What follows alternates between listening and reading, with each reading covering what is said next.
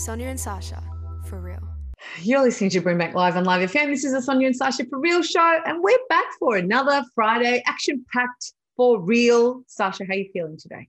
I am feeling really, really good. I'm really excited because we've got one of our very cool friends guests, which is Krishul, who's from The Voice back in 2014, and we are so excited because he's actually releasing one of his new singles today, which I absolutely love. Look, I really, really love this song. I can actually see myself pumping this song in the car. Like, it's my kind of song. Yes, and it's good for summer. It's good. It's a feel good, for summer kind of song coming in. And his name even rhymes with cool. Is that cool? So we've got It's called Krishul. Cool Krishul. We've got Krishul coming on later on.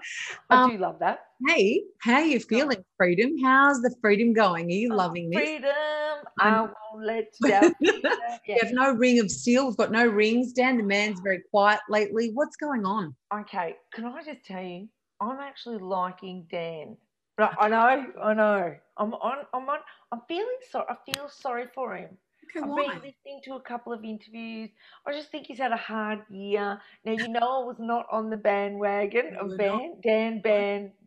What is the Dan bandwagon? I was not on his wagon. As I was just not on any wagon really because I was stuck at home. But I'm kind of feeling sorry for him, and I'm thinking I might get on the beers just like him. Get on the beers. I've been listening to the remix. They've made it into a song. I know, and that's why I'm kind of just looking at him as a person. I know people are going to go, oh, I can't believe you like him, but I do. I'm looking at him as a guy that's had a really crap year at work. Do you know what I said today? I did a seminar today, and I was talking to some of the teachers, and I said, I want this year to be finished. I don't want to ever say the word COVID or social distance or mask or anything like that. I don't even want to say Dan the man. No more Dan. Dan needs to go because he's had a tough year. He needs to go. Yeah. He needs to drink his top shelf stuff. He just needs to go get another job and do something like, go off and get a job and put the stickers on the apples, something low stress. Fruit picking in country Victoria. Does, and you can get your 88 hours up. Like, he needs something, a low stress job. I'm still a bit upset that he did that. I don't recall because I believe that there is a little bit of recalling going on, that there's some lies going on. Totally. But for some reason, I just feel sorry for him a little bit today. That's just how I'm feeling today. Potentially tomorrow I might not actually care, but that's just how I'm feeling today. I love this teacher because I said to her, I don't even want to know about Dan the man anymore. I don't care about his North Face, his suit. I don't care about him. She said, there's only one Dan I care about now. Who's that? Dan Murphy. Dan Murphy. All I know is I'm actually feeling a little bit sorry for North Face because apparently their sales have gone down this week. Have they really? Well, I've heard nobody's buying the jacket. Do you know what I mean? Wow. Yeah. I love how we and the internet just get hold of the funniest things and just blow them up. Like, I'm going to get on the beers, which was actually a friend of ours, Lassie B's sister, who said, are you going to get on the beers? That was her sister, the journalist. No way. So we've got a connection with Get on the Beers. Degrees of separation, yeah. And I love how we just blow things up and make them into the funniest things. I've been loving the memes. I've been loving watching what's going on with Donald Trump and not conceding and all the memes that are coming out of America. If you're feeling a bit flat still, you need to get on the internet and just search through the Explore page of the funny stuff, because I tell you, it's a funny time in history. But I feel hopeful. I feel hopeful. I feel good. I feel really good. I'm happy. Yeah, the sun is... I'm not that happy. Don't go too overboard. Yeah, well... I'm getting into the happiness realm. I'm starting to get into it. I'm thinking about what to do on the weekend. I'm a little bit excited. Well, you know what I did? What? Tell me. I did an actual gig in front of a live speaking gig in front of 170 students who were all in the same room. Did you touch them? Or were they real? I did not touch them. I wasn't. No, you didn't even touch one single person. No, I didn't. And as soon as I finished speaking, I put my mask back on. Oh, you good girl. And I was speaking to them. But I tell you, the energy that was in that room, and it was so funny because the teacher said to me, well, Sonia, they're a bit feisty today. And I said, that's even better. Bring it on. Bring it Give me on. a 170 feisty Year 9 students and let me go. And put me in a juvenile detention centre. That's what I want. Do you know what I mean? I want like 150 juveniles that have just committed every crime possible and they've gone nuts, and that's where I want to be. Just, you know, I love work. I mean, I've loved my time. I've got to work in great juvenile detention centres, and I've absolutely loved it. And I really miss not going back in there. But that's one of my favourite places to work. So bring on the naughty kids. That's what I say. That's where you start. But it was just great, and I think they loved it as well because it was finally something that wasn't anything to do with catching up on their schoolwork, and it was a real person that came in from outside, and you know, we had the best time, and I didn't want to leave. So I'm actually feeling very, very hopeful now. Okay, I have a question for you. Tell me. The CEO of Qantas said, is it Alan still? Alan. I can't remember. There was an Alan. Alan Joyce. I think Joyce. Yeah, Alan. Good old Alan. What did Alan say? What did Alan say? What did Alan say? That's what I want to know. It is Alan. What did he say? Going to give you international flights mid next year. Oh. No jab, no fly. What do you think? I'm jabbing. That's all I can say. Let me tell you. Okay, can I just tell you this? Yes. I drink about 4 or 5 cans of Coke Zero a day, right? That means I'm putting some pretty bad stuff into my body. So if you want to inject me with something a little bit extra, I'm pretty sure that the amount of Coke Zero I'm actually consuming in my body is probably going to do it a little bit worse. But you're already immune with that. The Coke Zero is actually the new COVID virus. AstraZeneca has just gone a bit of Coke Zero, a bit of other Pepsi Max. That's why I haven't got COVID, because I'm not actually a real person. I'm correct. and that one Vita gummy that you had when you were 12, it's just taken over. Yeah. So, but I don't want to get my kids jabbed. Right. So what? Yeah. So that means you'll get jabbed so you can fly. But you're saying I am an anti-vaxxer for the children. Bye, kids. Mama's going to the airport. Well, that's why. Because if I don't get my kids jabbed, then they have to stay at home. Well, did you think it was because I was actually caring about their health? No. Okay, let's all be honest. There's 2 reasons why I don't want to get my kids jabbed. Number one, I don't want them coming out of the country with me. And number 2, I really actually care about their health. I do. Because my kids, believe it or not, hold my grandchildren. Right, they do. They're already equipped with them because they're boys. They are. They're boys, they right? Do. And I'm very, very excited to have grandchildren. Not right now, but I am very excited about it. And so, like, not for a really, really long time. But I do see myself as a grandmother. It's funny, isn't it? Oh, that's a bit of a therapy session. Oh, okay. I'm not ready for that at all. Okay. But yeah, and I'm not comfortable with my kids actually getting it. I just actually figure myself, I'm full of Coke Zero, so nothing can really get me going. So there's no big... If you grow like a 6th finger or a nipple or something, you're not worried Coke Zero and it'll corrode off. Do you know what I mean? You're not worried about it. I just wonder how they've been able to get a vaccine that usually takes 10 years of testing and before it even gets to market in less than a year. I just wonder that. I wonder what's in it. Yeah. See, I actually think that's where my little conspiracy theories go, and my mind starts to wander and I think that there's some stuff that doesn't really make so much sense here. I think a lot of us are asking those questions, yeah. But you know what? It is on a positive note. We're feeling good. We've had 0 cases for a really long time. I remember reading that Dan the man said if we have a month of zeros, we're opening everything up like it was normal. So I think he's being a little more cautious now that we're sort of here. But it feels good to be zero. It feels good to be COVID-free. Do you think, what do you do? Are you, have you seen some people are wearing masks outside still. What do you think of that? Oh, I just think take the mask off. I can't wait to rip that thing off my face as soon as I get in a car or get out of the... do you want to tell you a secret? And I know that there are people that will probably disagree with me and probably think that I'm very, very naughty. I'm not saying I'm doing this at 100%, but I'd say I'm probably at about 80. I've figured a loophole out that I'm not wearing a mask 80% of the time. I'm completely walking around with the drink at all times. That's all I can say. Like, I literally walk into the shopping centre, I've got a drink, I've got a coffee, I've got a Boost juice, I've got some sort of shake going on. If I go into the supermarket and I don't have a drink, I buy one straight away. I went into Baker's Delight. I got out of my car. I parked in front of Baker's Delight today, and I got out of my car. I had my drink bottle in my hand. I walked in there, ordered my bread, walked out, and then did not put my mask back on. And So I I love found a loophole. And, you know, if I was going to take up, if drinking water was out of the question, I'd take up smoking. I'd be one of those, Kath and Kim, I'd be walking around with the smoke out of my mouth.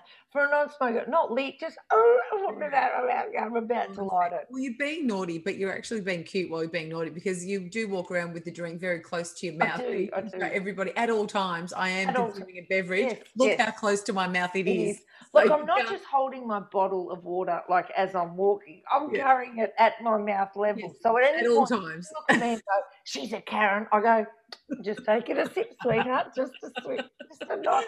Because I'm parched. It's getting hot now, and I'm often quite parched. Okay, I think you've come up with a naughty loophole. We'll let you go on that one, because I think we're on the run home, I reckon. So, all right, after the break, we've got a fantastic guest, a friend of ours, Chris Shawl, who rhymes with cool, and we're going to talk to him all about his new single and what he's been doing after The Voice. You're listening to Brimbank Live on Live FM. This is the Sonia and Sasha For Real show. See you soon.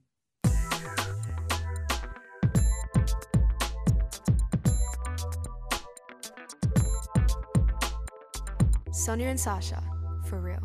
You're listening to Brimbank Live and Live FM. This is the Sonia and Sasha For Real show. You know it's our favourite day. You know that we always bring on the best guests ever, Sash. You know that we do that. And we didn't even need to stalk this time because he's our friend. Well, it's stalking from the previous past. It's like, you know, it's like goes from Christmas past, that sort of stuff. This is old stalking rehashed and brought back to us. This is not just this. This is an incredible friend of ours that we found back in our old days in a previous life that we had when we had the Australian Teenage Expo. Yes. And along the way, we just met these incredible people, and then we met Chris Shawl, who is like, he oozes peace and love, and he's almost like, I just think of him as like my soul friend. You know what I mean? Like he brings me joy to my heart. I love listening to his stuff. I love his music. We've been able to work with him for such a long time, and we've just developed this incredible relationship with him. He's from The Voice of 2014. Can we give a massive round of applause for our beautiful soul friend, Chris Shawl? Thank you so much, ladies. That is one of the warmest introductions I've ever had. Can I take you girls out like on tour? You can be my MC. Like, yes. I love the way you introduced me. That is like, thank you so much. Yes. Chris Shawl, don't ask me twice, because I'll go to Werribee with you right now. I'm so desperate. Do you know what I mean? Like, if you've got a gig in Hoppers Crossing, I'm coming. Do you know what I mean? She'll carry Dandenong. I'm even going down the road. Like, get me out. So if you need an MC, I'm not saying no. Sasha rocks up with a gaffer tape and a suitcase. Away we go. Let's go. I love it. Chris Shawl, you burst into our lives on the screen for most people on The Voice 2014. I remember red leather jacket, Usher. Oh my God. The dance moves. We fell in love with you. You had the dreadlocks, you had the whole pizzazz, the smile that lit up our lives. You worked with will.i.am. That must have been incredible. Tell us about that really quickly before we get into your new single, which we're so loving.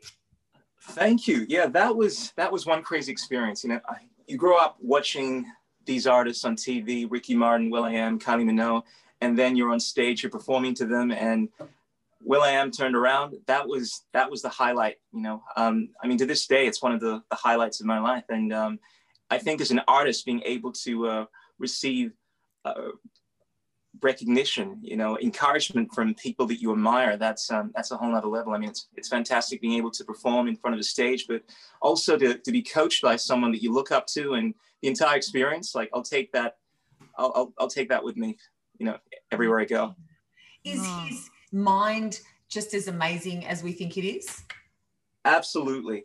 I mean, look, there are so many positive things to say about will.i.am, so I don't know where to start, but he's one of these guys that is always trying to keep people on the level. Like, he's always thinking about how to sell you. Like, there are times when, you know, I remember watching the show, and there are artists that didn't necessarily get on the show, but he's always looking for a way to promote them, trying to plug their social media. He's always trying to make you feel calm and relaxed, and he's always cracking jokes. You know, I mean, he's the perfect mentor, because he's always thinking about not only your music and how to promote you, but thinking about your mental state, trying to keep everyone together. So, I mean, the entire experience, you know, throughout The Voice, like, I didn't even feel as if it was a competition, you know, I just felt as if I was just having a party, you know, courtesy of will.i.am. Oh, how good is that? What an incredible experience. How old were you when that happened? I was, well, I would be disclosing my age. I think I was about, it's about 19. No. Well, do you know what? We're 23 and a half, so it must be around about the same time as that. No, I was, so hang on. I was older. He was. Yeah, that, and we'll go with that because, you know, Sonia and I haven't gone past 23 and a half. 23 and a half every birthday, same birthday. Yeah, time. So because we haven't dealt with our age yet, so you're quite welcome to bring those issues to the table right here. Now, you've brought out lots of singles that I've loved, and, you know, they're all stored on my phone and they're part of my playlist. But this song that you're about to release, it's today or tomorrow that you're releasing it, Let Me In. Where did this come from? Because honestly, it's your best work. I absolutely love it. If you probably can hear, I think my kids are about to kill each other in the background. I'm really sorry about that. Tell us about Let Me In. Thank you. Yeah. So I wrote this song about a year ago, and it's about when you first start seeing someone, they have these walls. They don't want to open up to you, and it's about breaking those barriers and trying to get someone to open up their hearts so you can allow the magic to happen. So the song is really kind of about, it kind of expresses just going for it, you know, and kind of just not have any reservations, and just allowing that magic to happen by opening. I'm a firm believer in the idea that when you open up to someone, it gives them permission to open up as well. And that song was kind of like expressing that feeling of opening yourself up to someone so they'll finally kind of let you in. So the song's called Let Me In, and it's really just going for it. No games, just pure sincerity. I think sincerity is the gateway to love, you know, like it's about being real, and that's what the song is about. Do you see, Sonia? Do you see? I see. You should preach just louder for the people in the back, for sure. That's what we need to say. Hang on. Can I ask you this personal question? Sure. Did that come from experience? Like, did you have to reach deep into the soul, and did that come from somewhere? Absolutely. No, it's definitely from experience. I think we all start off, you know, guys and girls. I mean, you get hurt at some point, and you build these barriers, and you don't want to open yourself up to someone because you don't want to feel rejected, you know. And at some point, you realize that when you do that, you're not able to experience the magic, because the magic is what happens when you're actually open and you let people into your life. So I feel like, obviously at the moment, everyone's going through a lot of social isolation, you know, and I think it's probably the worst time to be single right now. And I think people are having to open themselves up. Granted, they can't, well, a few weeks ago, they couldn't go over to their parents' house or their friend's house and spend time with them, but they're having to reach out and connect to people and bare their souls. And the more you do that, the less isolated you feel, because it's so important right now, I think, to have connection. And the only way you do that is the only way you let people in is by opening up and getting past all of that, all the fears that you have, you know, the barriers. I think vulnerability is what it's about. So yeah, it's definitely something that came about from personal experience. 100% vulnerability is the absolute key for all of that. I can't stress that enough, and I try to be as vulnerable as possible, especially on social media, because I think that we're always all closed up and we're all trying to portray that, you know, our life is all perfect. And the fact that you're doing that, I absolutely love following your little morning walks. I love your morning walks where you just. It's been a while since I've done that, actually. Yeah. I've loved, you know, during COVID, you'll go for a walk and you'll talk about anything that comes off the top of your head, and that's been incredible. I've loved following you, and so everybody needs to get on social media and follow you, because you're absolutely raw and you're honest and you're real, and your music just actually oozes that stuff as well. So thank you. Well, thank you very much. Well, you know, I do like to call myself the chocolate Nubian soul brother, emphasis on the word soul, and it's all about being real, you know. I think soul music, music in general, is an honest expression of what you're feeling, and I like to purvey I like to call myself a purveyor of vibes, you know, and it's not just musical vibes, but it's truth bombs, it's life bombs, you know. So I often do these videos, these rants. I have a podcast. I've had Haji Sasha on the podcast, and one of the things I love about you is, similarly, even more so, you're very soulful. You're very open about everything that you're feeling. And, you know, I obviously went through a rough year. A lot of people went through a rough year, and you opened yourself up to me. And you definitely, I think you've given me permission to even be more soulful than I am as the Chocolate Nubian Soul Brothers. So I want to say thank you for that. Oh, thank you. People just need to follow you because you've done really good. And get onto this song, Let Me In. It's amazing. I'm going to be spreading it out there because it is a really, really good song. Thank you. Speaking of vibes, this song is a whole vibe, and we're going to listen to it right now. It hasn't even been released yet, so this is, I think, an Australian global first. Let's say that world first on the Sonia and Sasha For Real show. Thank you, Kushal. We adore you. We hope it sells millions and millions. Let Me In, featuring Kristen. So have a look at social media for both artists. Please follow Kushal. Please thank you, Kushal, for being on our show. We love it. Listen right now to Let Me In. You're listening to Sweet. And if I can just plug it, be sure to check out Kristen. That's on Instagram, Krishul, KRISHOOL on Instagram. You know what it is. Beautiful. Amazing. Thank you, Chocolate Nubian King. We'll see you soon. You're listening to Thank you so much, Sonia. Sonia. Thank you so Bye, much. FM. Really appreciate the opportunity. This is the Sonia and Sasha For Real show. Let Me In, coming up now. We'll be back soon.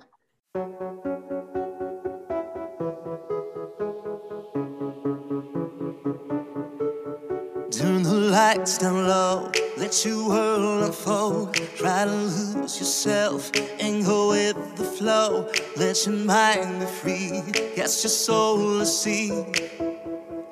I can be your messiah. My heart stops, I'm made on your strings played. How you move my world make me wanna sing. You could be the cure, what I've been searching for. Let's set this world on fire. Can't keep this feeling inside of me. I don't even know who I'm meant to be. Feel like I reach nirvana. I can't take the spell I'm under. If you let me in, if you let me in, I'll take away your breath of fire. You won't believe. You're my sun, my moon, you are my everything. If you just give me a chance, then I'll make you see. Let's not waste our time. Come over at 9. Let's sit back, unwind. Let me pour some wine. Waiting several weeks. Now you're off your feet. I'll fulfill every fantasy. Now our hearts entwine, rhythm skips a beat. Our souls up, king, this ain't a fling. You could be the cure, what I've been searching for. Let's set this world on fire. Can't keep this feeling inside of me. I don't even know who I'm meant to be. Feel like I reached nirvana. I can't shake the spell I'm under. If you let me in, if you let me in, I'll take away your breath of fire. You won't believe. You're my sun, my moon, you are my everything. If you just give me a chance, then I'll make you see. Can't keep this feeling inside of me. I don't even know who I'm meant to be. Feel like I reached nirvana.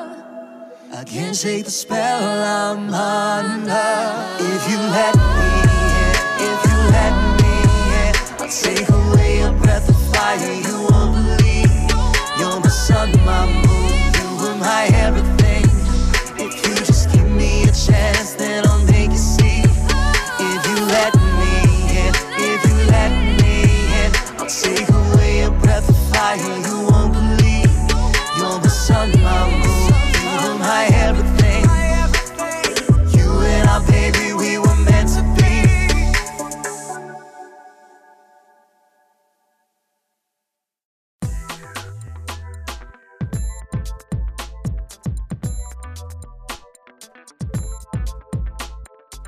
Sonia and Sasha, for real. This is a Sonia and Sasha for Real show, and happy Social Inclusion Week, Sash. This is where we all get to hug each other. Do we get to hug? Do we get to? No, well, we can virtual hug. You can hug the people you're closest with. You can do an elbow tap. You can do a leg lift. You can do whatever you want, really. Okay. So leg lift with no touching. Is that what our Social Inclusion Week actually means? Do you remember Bert Newton used to say, "Oh, I'm so excited I used to run around with one leg in the air." That's what we're doing this Social Inclusion Week. So we've got the best guest who this whole thing. We've actually been needing social inclusion for the last 7 months. That's what we have been needing. So this is perfect timing on our 28 days of no COVID. This is perfect. Yay for us. We did it. We finally did it. So let me just introduce our beautiful guests. So Jonathan Charles Welch, choral conductor, opera singer, Australian Order of Australia member, excuse me. He needs to put the letters at the end of his name. Do you mind? Darling, tell you who. That's great. In 2007, in 2006, established the Choir of Hard Knocks. Do you know the Choir of Hard Knocks? I do. There's a great documentary about it. Yes. And it's about how this brilliant man put together a whole lot of people experiencing homelessness and disadvantaged people and made a bloody brilliant choir out of it. And we've got the man who did it right now. Could you please welcome Go Crazy, Jonathan Welch. Welcome to the show. Hey, Jonathan. Thank you. I always feel tired when I hear that list of things that I've done over the last 40 years. I go, oh, no wonder I'm tired. And you know what? You did it. You did them all. You did them all. Inclusion Week, and you created this. You've put it together. Please tell us about what it all means. Well, first of all, it's great to be with you, and thank you so much for having me on the show. I didn't realise that we're all in the same little pod. We're in the same wood, yes. We're almost in our same 5 kilometres. We could have come and hung out with each other. Well, you're on your trampoline there. Yeah, I know. I could have got out into my trampoline, that boy's trampoline, but we could have just jumped from yeah. I'm not that good on the trampoline, so I can't jump to your house, but I'll definitely give it a go to just jump to the clothesline. We want to see a few tricks before we finish. Oh, God, that scares me. You can psych yourself up for that. I will, okay. But Social Inclusion Week began really, I suppose, as a concept in my mind after the Choir of Hard Knocks came into everybody's lounge rooms in 2007.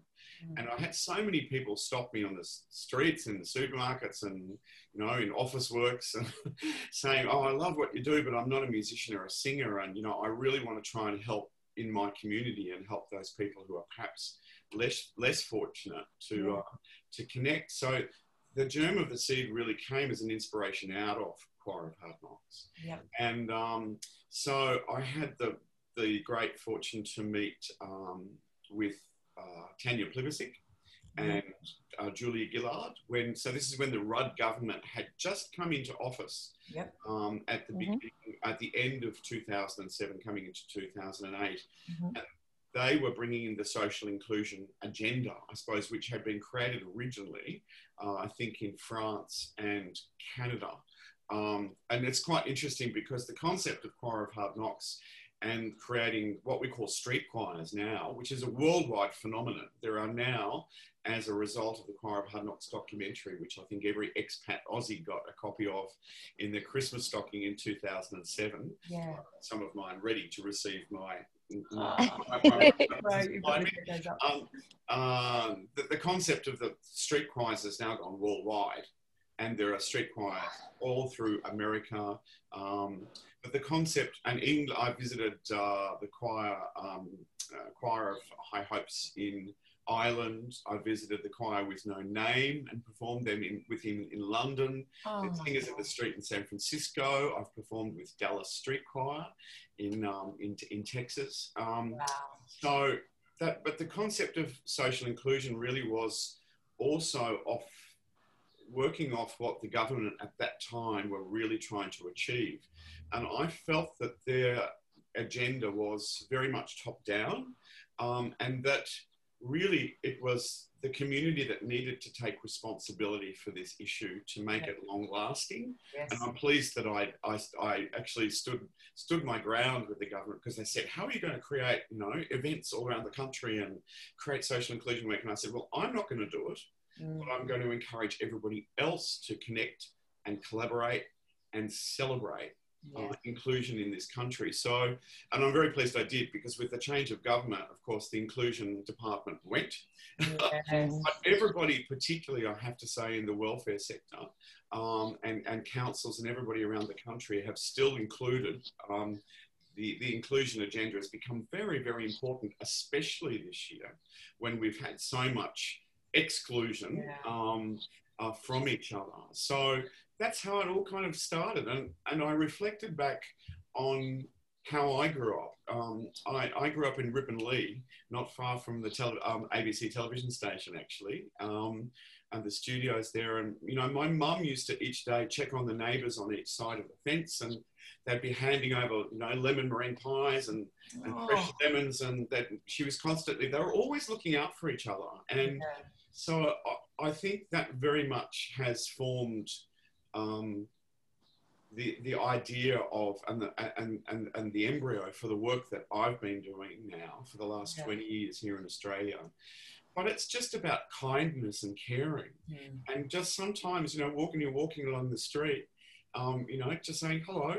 You know, people often will go, oh, I've actually experienced it during lockdown. You know, we were able to go for our walks and things. I've been walking along Maribyrnong River, but I've also been going to Bringbank Park too. Same. Absolutely stunning. We'll have to meet up and have a coffee. I think so. We have to. We do. Absolutely. Absolutely. But, you know, but people are shocked when you kind of just say, oh, it's harder over the masks. You kind of, you know, raise your eyes and go, hello. But the response is always, you know, hello. And often you can never underestimate also the gift of an invitation. And inviting somebody to, you know, come and have a cup of coffee with you, or even doing this, inviting somebody to come and share a conversation, whether it's on Zoom or whether it's a phone chat or whatever it is. I think the gift of an invitation is one of the most powerful things that we can do as human beings to share and connect with each other. Oh, absolutely. Beautiful. Jonathan, it's what I've loved about this story that you've just told us is that you got all of this passion and drive purely from when your mum was checking on her neighbours. And I think the power of that is the example of what we can do as parents by showing that kindness, and then that becomes our legacy of what our children get to see. And it's such an important thing for us as adults to be able to show our kids, so that this just continues on, because we really have grown quite a privileged group of young people right now that have much more opportunities than they ever have. And so showing us as parents, really showing kindness and teaching them, takes it to that next level where they can actually grow up with it. And then, you know, I would have to pinch myself if I was you to be able to think of the impact that I've made. Oh, I don't think about it. You know, I'm one of these people that I just do it, and you know, and that's for other people, I suppose, to measure that impact in the years to come. But even, you know, even during the lockdown, the first lockdown, where we are here in Niddrie, we're in a cul-de-sac street, and we have some very elderly neighbours across the road from us, and we just moved into this area over the last 12 months, and I decided that at 5 o'clock, I was quite worried about them actually, because they're in their 80s opposite, and we've got some lovely young families next to us. But I decided that during the lockdown at 5 o'clock on Sundays, this is during winter, we went out, and the first day we went out into the street and banged. I took my boys out, so I've got two boys who are 11 and 13. They thought I was absolutely bonkers. And I banged saucepans. And everybody kind of came out in the street going, oh, is the war over? What's happening? It's the war over. And that started this wonderful, and for several months, just to make sure once a week, on Sunday at 5 o'clock, we'd make sure everybody was okay, and we'd come just into our driveways.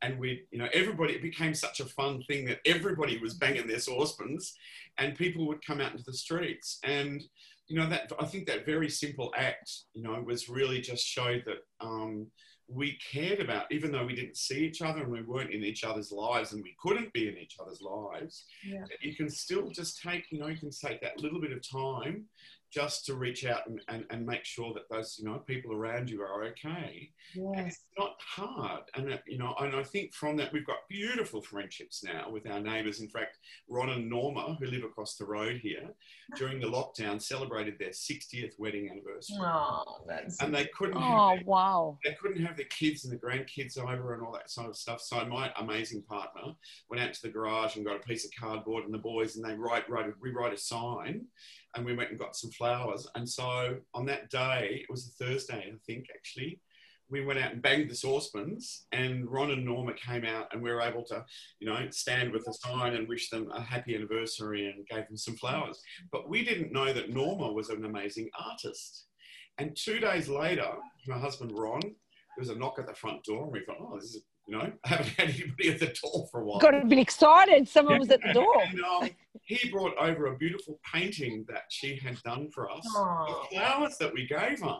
Wow. So we now have this beautiful framed picture, this watercolour picture of these flowers that we... So I suppose what I'm trying to do now these days, my new arts charity that Social Inclusion Week sits under now is called Play It Forward. Mm-hmm. And when I decided to finish with Choir of Hard Knocks 18 months ago, I suppose in the 12 months before that, I started to think about, okay, how do I want to continue this legacy through arts and through music as well too? And I loved the movie Pay It Forward. Do you remember seeing that with Kevin Spacey? Oh my God, that is my favourite movie. One of my favourite, and it's just come on Netflix now. It's just come on Netflix this week, and we watched it on Saturday night. It's my favourite movie. Love it. We just watched it with the boys for the first time the other day because they knew, they've heard, you know, they've seen the logo and they've seen Play It Forward, and they know that's the work that I do now through my new arts charity. Yeah, it's just come on Netflix. Yeah, so about a decade ago, when I was finishing with choir, starting to kind of Choir of Hard Knocks in its early days, I actually trademarked. The name came into my head, and I thought, oh, I'm just going to sit on that while. And so I launched Play It Forward now, because I think we all have, whether it's your interest, you're able to, you know, contribute through music or art or sport or whatever it is, we're all able to make a contribution back to the world through what we're passionate about. And it can be in such a simple way. It doesn't have to be, oh, let's create a national, you know, event for everybody to celebrate every year. And it's amazing though, people have still, that we know of, you know, there are hundreds of events that people, even this week, are creating. In the councils have picked it up. A lot of welfare agencies and great, you know, organisations who are doing great work already in the inclusion space are using it to promote and highlight what they do. And that's exactly what I wanted this to do. Oh, Jonathan, we just think you're incredible. I don't know how you don't just walk around constantly covered in goosebumps, because we certainly have been during this whole interview. I think we need to come back and do like an hour with you and let's actually really dig deep into, you know, the impact that you've had, because what an incredible life. Thank you so much for being with us today on the Sonia and Sasha For Real show. If you would like to get involved in paying it forward in social inclusion. It's playitforward.org.au. So we actually have choirs around here. I've in fact created a choir entirely virtually since September with the Moonee Valley Council who supported it. Yep. An entire choir that in fact at 11 o'clock today, if you go to Play It Forward, the Facebook page, you will see the Voices of Moonee Valley's first performance ever virtually as a virtual choir at 11 o'clock today. That's launching. And socialinclusionweek.com.au or .com.aus, as Effie used to say. That's what we say. Socialinclusionweek.com.aus. All right, thank you very much. Good, thanks. All right. All right. Happy Social Inclusion Week, everyone. Thank you so much. Thank you so much, Jonathan. And let's catch up for that coffee. You need to bounce. Absolutely. Hey, look, I'm up and down. I'm up and down. Look, I'm up and down. You're listening to Brimbank Live and Live FM. This is the Sonia and Sasha For Real show.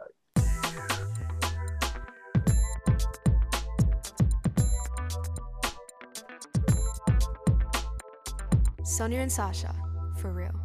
You're listening to Brimbank Live on Live FM. This is the Sonia and Sasha for Real show, and we are back with our last segment. Now, last week we had an interesting show, controversial, with our friend Scott, and we didn't actually get to mention or commemorate the National Road Safety Week that happened last week across Australia, which is every single day is a different initiative. On one of the days, you turn your lights on to commemorate the people we've lost on our roads. You know, think about that you're driving, and you keep your family in mind, and so really keep your eye on road safety and focusing on being safe in the roads. Now, we, Sasha and I, are very close. Some would say that we're cousins / sisters, and we are definitely 100% family. And even though we're not related by blood, we are family. And we have had, Sasha in particular, has had a very sad experience in losing somebody. And so we wanted to talk about that today. Now, this is a very serious subject for us. And this is really opening ourselves up and revealing, particularly you, Sash, something that's very sad that's happened in your life. So could you tell us about what happened, please, with your...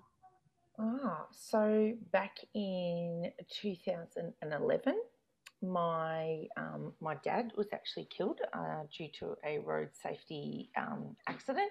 So he was a pedestrian, actually. He was walking down the street, and he was just walking down the street on the side of the road on a street that nobody was walking on, and it was probably about 6 o'clock at night. And he had just come back from work, so he worked at Flinders Street Station, and he got off a train, and my mum was actually coming back to pick him up, and she was actually with a client at the time and was running a little bit late, and he said, "I'll start walking and you pick me up," and he was just walking as a pedestrian on the side of the road, and a girl came, and she was 4 times over the legal limit, driving with blood alcohol limit, and she was doing 114 in a 70 zone, and she kind of tried to swerve and take over another car, and then lost control. And then due to losing control, she actually just drove directly into a house. And my dad happened to be walking directly past that house, and she hit him, and he was killed on impact straight away. So I'm definitely one of those people that did drive with my lights on during the week. Last week I did that every day because we have big signs on our freeway, and I think that it's really important. And I've always been somebody that's been really conscious of drink driving, and it's kind of coming. I've always been somebody. I don't drink drive at all. If I have one drink, that's kind of like my limit, maybe 2 at the absolute max. But I make sure that there's a big thing. It's something that's drummed into my head. So the fact that I've always been able to have that, and then actually experience that. And then on the flip side, I guess the other different thing about this is that, interestingly enough, that we were talking about juvenile detention centres, I've been fortunate enough, my career's led me to working in juvenile detention centres. And this young person, it was a young person that actually was the driver of the vehicle in the accident, who then subsequently went to jail because of what had happened.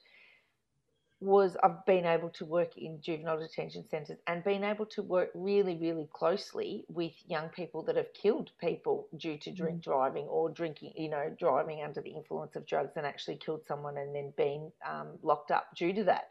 So I've kind of had like a very different 360 turn. I've been in the position of working with those young people and understanding the aftermaths and the effects that it's had.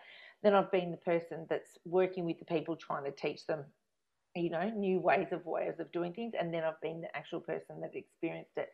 So I don't think that there's that many people that have been able to experience it on so many levels, which is why I've been able to get a real understanding of what the impact that it actually has on people. And the impact that it's had on me is incredible. Like, I could not even measure the impact that it's had on my life. And not just on the impact of that particular time, how it's impacted my life, right up until this particular day, because my children don't have a grandparent due to that, and they know. And it was very interesting then explaining it to my children about how their grandfather has passed away as well. So there's been lots of things, and then the impact that it's had on my mum. And I can honestly tell you, Sonia, and you and I both know this, my mum passed away last year, and although she did survive another 11 years or so, without Bernie, I honestly can tell you that my mum died of a broken heart. Yeah, because it was like 100%. If there's anyone that you can say that died of a broken heart, it was absolutely like they were. I refer to them as Ma and Pa Kettle, like that perfect couple, like that real perfect couple. Yeah. And so to experience that of what happens is just, you just can't even measure the effects of what that can do to a family. And it's really interesting because the effects it's had even on my own marriage and my own relationship. Like I was about to get married, and I was, I was not long after just fallen pregnant, and I was living with a girlfriend, and my fiance, who's now my husband, was kind of staying, was sleeping over every night and that sort of stuff, and then that meant that I then moved back home with my mum, and then bizarrely enough that day where he was living, he was evicted from where he was going. Like they were said, you need to find another place because somebody else was moving into that house, and so we instantly both moved into my mum's. And not long ago, we were sitting around with a group of school parents, and we were having a dinner. And everyone was saying, oh, tell us about when you guys moved in together and what that was like, and the first time that you guys moved in, and blah, blah, blah, and that the happy time of when you all got together. And I'd never actually thought about it. And then I overheard my husband saying to somebody else and saying, it's really interesting. That's not what it was like for us. The first time we literally went, it's official, we're moving in together. We moved in with my mum under the worst possible circumstances. So what does that do? I don't know. What are the ripple effects of that? I don't know. When you start off your life together with such pressure, what's the ripple effects of that sort of stuff? Absolutely. And that's what people don't get, I think, is that there's such it infiltrates every part of your life, and then in turn so many other people's lives. It's like that drop the pebble in the pond and watch the ripple effect go out, because it was everyone around, and then it filters into every single part of your life. You got married, you had a baby, all of these milestones in life that you expect your parent to be there. You want and need them to be there. Take us back to the night. When you got the call, what happened? So I was washing the dishes, and I remember I had gloves on. I was washing the dishes, and my mobile phone rang, and I saw that it was my mum. And there was one part of me going, "Oh, I've got to take the gloves off. Should I answer the phone?" And then normally I'd probably go, "Oh, I've got my hands. I've got soap everywhere." I was like, but I took them off and I answered the phone, and it was my mum screaming on the other end of the phone, and I was like, I couldn't understand what she was saying, and she just said, "Get in the car," and literally. The accident was only like, 500-600 meters from where I live right now and from her house. And she said, just get in the car and drive down the street. And I went, she said, you'll see, you need to stop. Someone's died. He's dead. That's all she kept on screaming. And I actually thought my mum had killed someone. I thought my mum was driving. And I just didn't get it. Like all she was doing was just get in the car and drive down the road and get in there, and you'll see. And he's dead. And I was like, what? And I didn't understand. And so I literally took the gloves and I threw my phone down, got into the car and drove. And literally within 300-400 meters, there was, fire, ambulance, police, and all of that sort of stuff. And she just said, he's in that. And I was like, what do you mean he's in that? Because there's this accident, and the accident was there was two cars. There was a van, there was a car and a van, and they were both inside a house, and the house had a big brick fence out the front. And so they had gone through the brick fence, and as this girl was overtaking, she's clipped a van, and they've both spun out of control, and they've both gone into this house. Yeah. And so nobody knew he was there because he was actually walking directly past that house. And so they've hit the brick fence, gone through the house, and both the cars are now in the front lounge room of the house. And so they don't know that he's underneath the rubble, because who would know that there's a pedestrian walking past? Like, they're concerned about the people in the house, they're concerned about the people in the car. Yep. And my mum's going, he's under there, and because she's looking, where is he on the street? He can't be there. And like, if he was, he would kind of be there going, this is huge.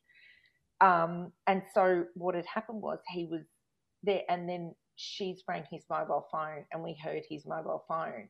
And so I've literally just gone over, and I've climbed, I'm on these bricks, I'm climbing on these bricks, and this policeman's just come and grabbed me and said, and I'm like on this car with these bricks, and I don't even know what I was trying to do. I just knew that he was under there because we could hear his mobile phone ringing under this rubble.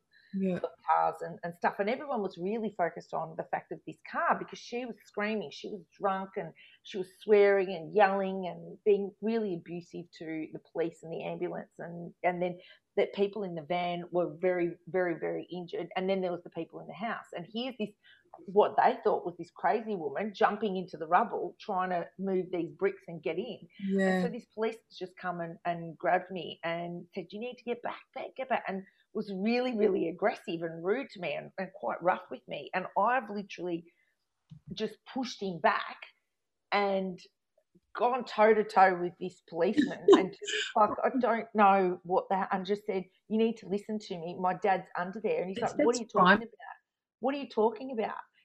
And he said, and I said, my dad is under that. And then all of a sudden he's like, no, it's not. No, you need to move back. This is that. And I said, no, you need to listen to me and stop and listen to me. I'm telling you, listen. And he stopped. Then next thing, he's called everyone and he's gone, this woman's telling me that her dad's under there. And then they've literally just gone, there's a person under there, so we need to kind of get in there. Yeah. But they couldn't, because there was a full brick wall and a full car that was now inside a house, inside a lounge room. And that's like, they just, if we didn't even know, nobody would have even known he was there until they unpacked it and pulled it all apart to know that there was a person under there. So that made them then go, right, we need to get the fire, we need to get this truck, we need to start to move things, because we don't know what that was. And then they eventually did find him under there. And believe it or not, the next night would have been, 24 hours later, the next night. So I can't even explain to you what the next part of that was. I mean, my mum was just sitting on the floor. Someone had brought out a chair out for my mum, and just that siren and those lights, the blue and red lights. Like, I just remember it was night. It was getting, darker and darker. I remember all of those lights, and I just remember holding my mum and saying, we're going to be all right, Mum, we're going to be all right. I'm just, I'm going to have this. And I remember ringing. She said to me, I've got something cooking on the stove or something. And then there was like, it's bizarre how you remember, like, I had to call someone. I gave this random woman my phone and said, you need to call someone and get them to go over there and turn it off, and then, calling people. And then it just kind of snowballed, and we were sitting there. And we didn't leave the scene until they actually found him. And so that must have been a number of hours. Like, it must have been a couple of hours that it was found, that it was there. And I just remember holding my mum. But there's this part where you're walking around. It's almost like an out-of-body experience where you're like, I have to pull this together. I have to step up to this. I'm like, but you're having a million conversations in your head. I can't explain. It's an out-of-body experience.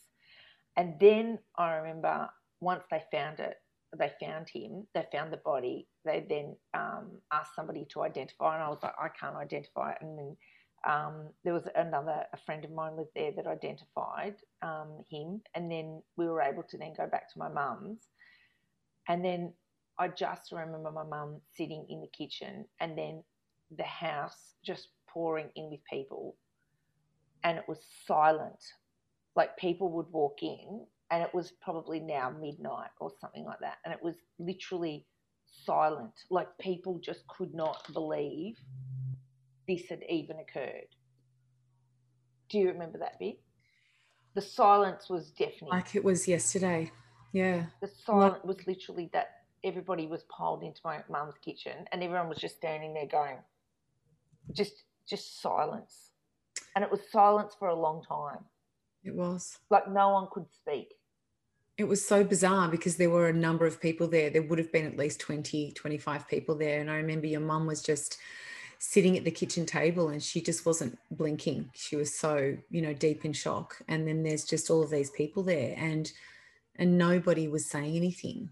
And it was just, I actually remember getting angry because why aren't we speaking? When I first got there, why are we not saying anything? What's going on here? Why can't we, what is happening? Why are we not talking? And then I couldn't think of because you've got nothing, because you can't, your mind can't comprehend what's actually just happened. You just can't comprehend.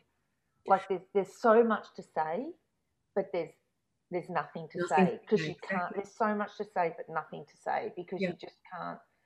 And then every now and then someone would say something. It wasn't actually like you weren't allowed to say something. You could have said something, but nothing made sense. Your mind was like going, I just can't actually believe this is occurring.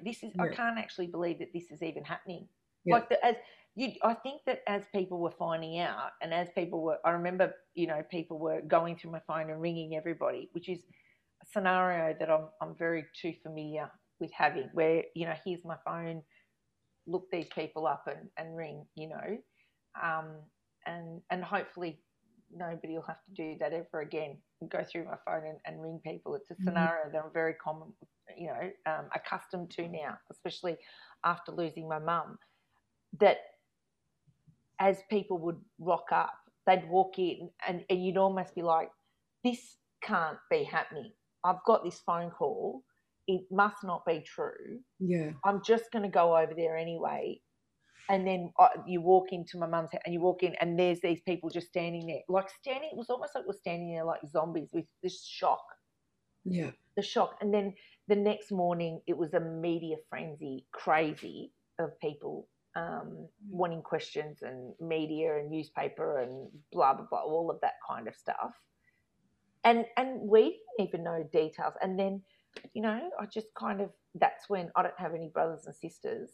And that's when you step up to another level. Like all of us, I remember that night, the only time that I spoke to the organ donor people. They rang me straight away and they said, somebody, I can't remember, I think it was one of my girlfriends said, you need to take this call. And I'm like, who is it? And they've said, well, he's registered as an organ donor.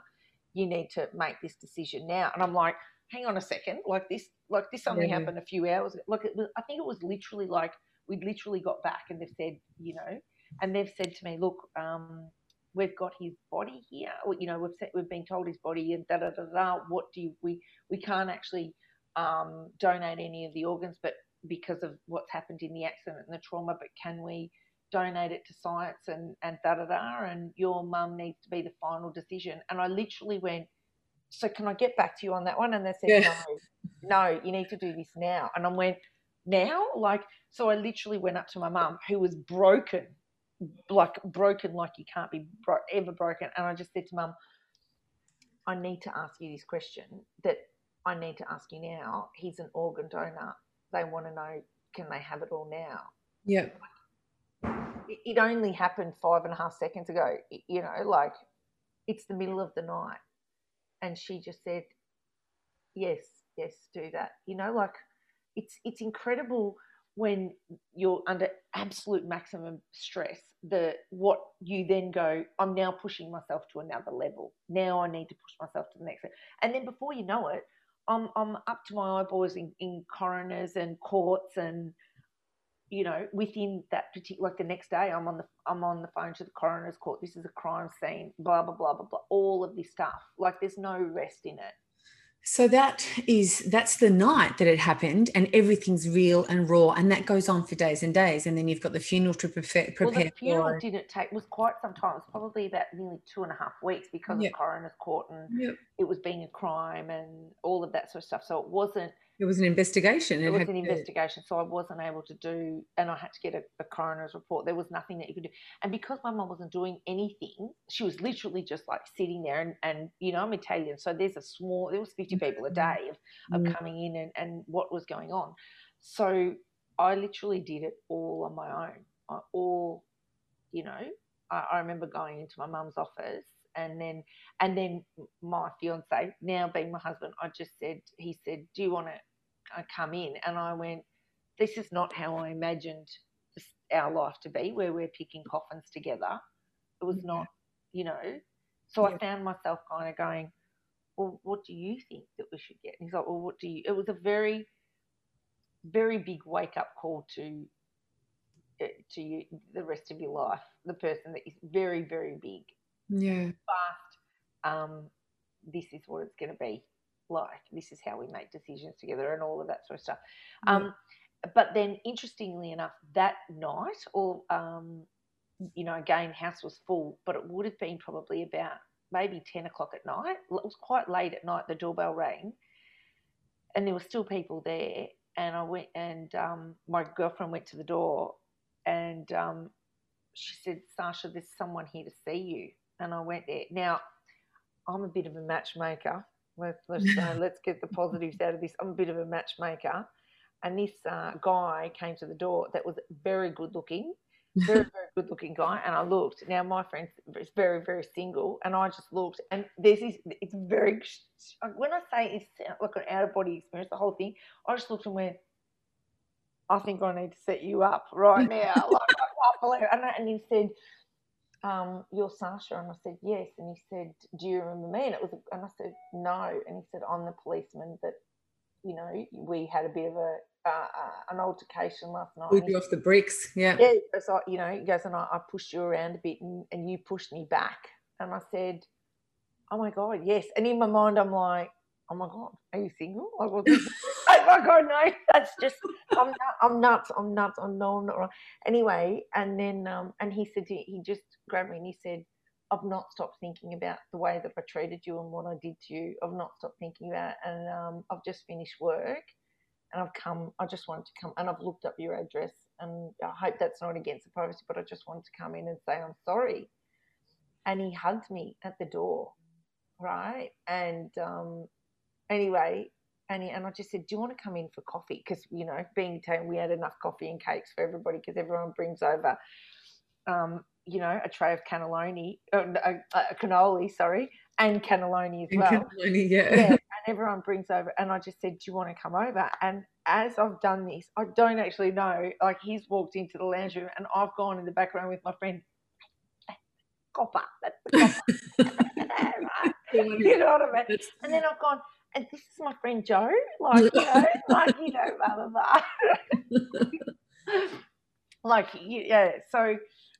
Yeah, it was. I love that you've got some moments within all of that tragedy that you can look back on, and that you can sort of, you can actually have a laugh, you can have a giggle, because he was full of life and had the biggest sparkle in his eye, and was just the cheekiest, loveliest man, that you'd ever want to meet. Oh, and so he's not my biological father. But it doesn't matter. Yeah, but he was with my mum for a long time, and he really did step up as my dad. Yeah. Like really, really did. Really, really did. Like, did things for me that, was not, and never ever overstepped his mark. Like, didn't expect anything from me, never understood, always knew that he was not my dad. Like, always knew. I mean, my dad was not, it's not like he was taking over the spot of someone special. My dad was, not the greatest man on the earth, so that's probably where my daddy issues come from. But he just so respectfully took on that role and came into my life as my mum's partner, but then, slowly started referring to me as his daughter, and, slowly started doing that. And I would kind of go, these are my parents, and then this is my father, but, because it was that awkward time of going, you're my mum's boyfriend, like that weird stuff. And then, he'd start just being very, very kind to me. He was just very, very kind. He was kind to me, loving and kind, without overstepping the mark and trying to be that pushy dad in any way. And so then started a 2-year cycle of a court case. That was just that just went on and on and on, which I dealt with all of that and evidence and, oh God, it was just never ending of stuff of what that actually took out of me and my mum, which my mum didn't have much to do with it. Like I'd kind of never even really talk about it much with her. It was kind of like it was something that was just going on in the background in my life until we got a court date. And then when we got that court date, we went into court, and I remember you were there with me, and she had, I don't know how, but she had gotten a new boyfriend over the course of that time because she was free, gotten a new boyfriend, and that boyfriend clearly probably didn't understand the law very well because they thought that I was the one that was pressing charges, and I was actually not. This was a police matter. Like nobody ever said to me, do you want to press charges? Is this a choice? This was like out of my hands. This was the police were actually, they arrested her. It didn't have anything to do with me of what my opinions were. And so we were out the front of the county court, and he was threatening that he was going to bash me. And next thing I've got, the security are looking after me and blah, blah, blah, because this guy's like through the thing, I'm going to get you and I'm going to get this, like this is my fault, like I've done it to his girlfriend. And she had two daughters, I think, two daughters. She had two daughters. Two daughters, yep. And there was a younger daughter, and during the court case that we were there, the younger daughter was running. She would have been about 4. And then when we went out, this was probably there was a lot of victim statements that were victim impact statements that were read, and of so many people, just to kind of give the judge a more of an idea. And then during that course, they also explained about her history, and that was heartbreaking for me because they explained a young person that I work with that she'd had experienced so much trauma and such an awful life that had led her to that point. And then the sentencing was actually during the day, during at lunchtime, her family actually approached us and just said, "I'm sorry," her family, which was quite an impact of being. I think that was beautiful of her family saying sorry, because I think that they thought. Yeah, let's be clear, not her; it was her family. Well, she didn't really have an opportunity to be able to do that because she was in the witness box, and then, didn't have an opportunity to speak to me at all. And she's a young person that's had had this thing, and she's got this boyfriend that was the biggest. Jesus, like that outweighs every bad boyfriend I've had. You know what I mean? Like it would stop them. Yeah, let me tell you. I mean, there's one person that's had worse ex-boyfriends than me. Like that's this guy was a treasure. Anyway, and when her family had come up to say I'm sorry, the little girl was there and she was standing there, and I think she was like tugging on my clothes or something, and I just knelt down and chatted to her, and this little girl was 4 because she was telling me that she was in kinder, and I knew that her mum was about to be taken away and locked up, and her older daughter was being taken away and moved in with some other family, and then the little daughter, I think I just started chatting to her and I said, what's your name? And then she smiled and all of her teeth were decayed. And I just remember, like, I thought, well, and another person has a big of a Coke Zero addict other than me, you know what I mean? Like, it was just, it actually broke me to think that this little 4-year-old, which meant that the abuse of what was going on in that family was so big that for some reason our lives just intertwined in that, and so that broke my heart. And I remember going home, and by the time the court case had happened, I'd gotten married and had a baby and all of that, and so I got home that night and I had given my son a bath and I'd put him to bed, and I laid in bed in the fetal position for hours just crying my eyes out, crying. And I remember thinking to myself, I just want to call the judge and say, let her go, because let that little girl have a mum. That was what but it was out of my hands and stuff. And so then we went back, and then there was a sentencing. And so she'd gotten 8 years 8 years on the top and 5 years on the bottom, which really means like if you're on good behavior, if you do your time on good behavior, you'll get out in 5 years. If you don't, you get 8. And then that was kind of the chapter of that all closed, of how that does. I've never been angry at her, never, except for what. So I say never. I've not been angry because that was just that's another story in my life, another chapter in my life, and another story. There was only one time, and that was when I was about to give birth to my son. So I had quite a difficult pregnancy. Not difficult, but towards the last trimester of my pregnancy, my son stopped growing. It wasn't growing and wasn't moving. So I'd have to go in on every day. Like, you know, they'd send me in, 2 or 3 days a week until every day. And so I'd have to drink like 2 litres of freezing cold iced water, and I'd have to drink it really, really quickly, and that would kind of make my stomach really cold, and that would wake him up, and they'd strap these things to me, and they'd monitor his heart rate and his movement to get it, because I was literally like not getting any movement whatsoever.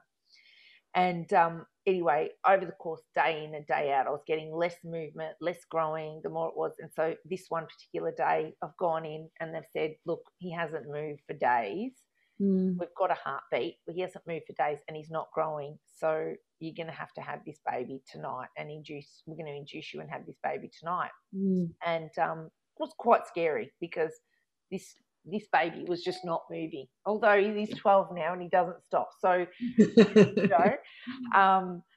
and he's almost my height. So I don't know how that even works, but he was just not moving. And, so being first baby and, oh my God, scared and all of that sort of stuff. And so I went home, so go home, get your stuff and come back. You're gonna have this baby. And I got home and I rang my mum and I said, Mum, this is it. I'm having the baby today. And my mum comes over and my mum literally loses her mind. She starts crying and screaming and says, I'm not ready for this. I'm like, what do you mean you're not ready for this, Mum? She said, well, I'm not ready. I didn't imagine being a grandmother on my own. This is not how I planned it, I mean, this was realistically, I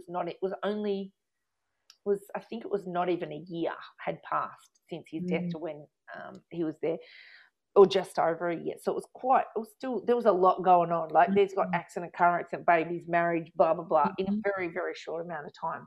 Yeah. And she said, I'm not ready for this. And I'm like, Mum, you need to get your crap together and you need to be ready for this. She said, no, I'm not ready for this, and I'm in denial, and you're not having this baby, and blah, blah, blah. And you got to think, I'm petrified because what's going on? Like, why is this baby not growing? What's going to happen? What are the effects of this? And I'm about to have a baby, and this baby's got to come out, and that freaks me out a little bit, right? So, like, there's all this stuff going on in my mind. And my mum chooses now to have her biggest mental breakdown right now. Yeah. On the day I'm about to give birth. Yeah. And so my mum and I have this big argument, and you've been witness to my mum and I's argument, like the earth kind of tilts on its axis when we have a fight. I'm like, that's it, Mum, I can't deal with this. If there's ever a day I need you to be supportive, and Mum's like, I can't deal with this. And then I said, well, you need to get out, Mum, I can't cope with this. And she leaves. And so packed my bags and we go into the hospital, and I packed my bags hating this girl, hating her and thinking, do you have any idea what you've ruined? This is supposed to be the greatest day of my life, and I'm about to go into this scared out of my mind, and the one person I need by my side is my mum, and my mum is having a mental breakdown because of this, because she's just come to now going, I'm not ready to be a grandparent, and I didn't know it was going to be by myself and all that stuff. And anyway, and I was so mad, and then thought, this anger is not good for my baby, blah, blah, blah. And I think I meditated and went, I need to forgive you. And that was the only time.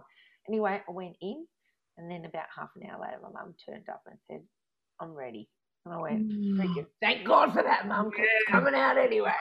I needed you. I needed you here. I needed you right here. So I said, I'm really sorry for that. And that was my one. And then I let it go. But it was a very significant moment, because I just thought, you've taken everything. Now you're taking this from me. It was almost like I was like, you've taken so much from me. Like, you've taken my wedding day. You've taken my, the fact that I've moved. You've taken my family. You've taken all of my future and all of this stuff. And now you're going to take this moment from me now. It was like a build up of all of those kind of things. And then, Yeah. you know, nothing like a bit of meditation to do a bit of a forgiveness. Oh my gosh. And there's only so much forgiveness you can give before you break, you know. And that was my moment. Yeah, and that was, I mean, in the scheme of things, in the times that you could have broken before that, there were 100 of them easily. And I think I'm so proud of you and your mum. You handled it in gracefully and you know, with lots of forgiveness. And I don't think most people would be able to have done what you guys did and continue to do today. The reason is because of my background and my job, because I've been able to see what goes on in the other side. Yeah. You know, I've been able to see the impact. So when the judges telling, you know, when they're telling us all about this girl's past, I get it because I work with disadvantaged young people. I've been in those juvenile detention centres. I understand what's going on. I understand what goes through their head. I understand that it's a young person made a really bad decision.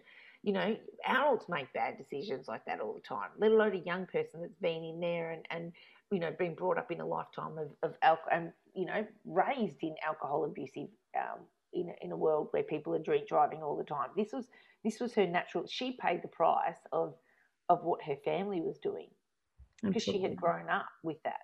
So I could, it was generational that she was to just go drink and then go, let's go to the bottle shop and get some more. You know, it was just that sort of the way that it was going. Yeah. So she definitely, and I felt awful that she was paying the price because at such a young age, she was now going to jail because she was doing something that probably her family had done a million times before and never got caught with. And yet she did. Yeah. You know? Absolutely true. Thank you so much for sharing that story with us, Sasha. I hope that everybody, you know, understands why we went so personal and so deep today. And it was, you know, it's just an opportunity, given that it was National Road Safety Week last week, you know, for us to talk and for you to tell us about, you know, what happened with your dad. And thank you so much for being so raw and so real with us on our show, the Sonia and Sasha for Real show. We don't do it any other way, do we? But we've got to be real. We've got to be real. Yeah. And, you know, look, I think a lot of people, if anyone's, you know, if that's triggered anything for anybody, please call Lifeline on 131114. But we love you, Sash. We love you. We love you for being the Dalai Lama in a female body and and teaching us about forgiveness and the bigger picture and understanding that we're all human and we're all doing what we can and making mistakes. And, you know, your family have paid the biggest price. And we love you, Vernie, wherever you are in the stars. And they're all together there. They're having a party. What are you talking about this crap for? We're long gone. Don't be sad. Don't be sad. Yeah, but thank you. And thank you. And we love you. Thank you. Always. Love you too. We will end the show on that very personal note, and we hope you've enjoyed listening today. We will be back next week on the Sonia and Sasha for Real show. You're listening to Brimbank Live on Live FM. Sonia and Sasha for Real. Love you, Sash. Love you too.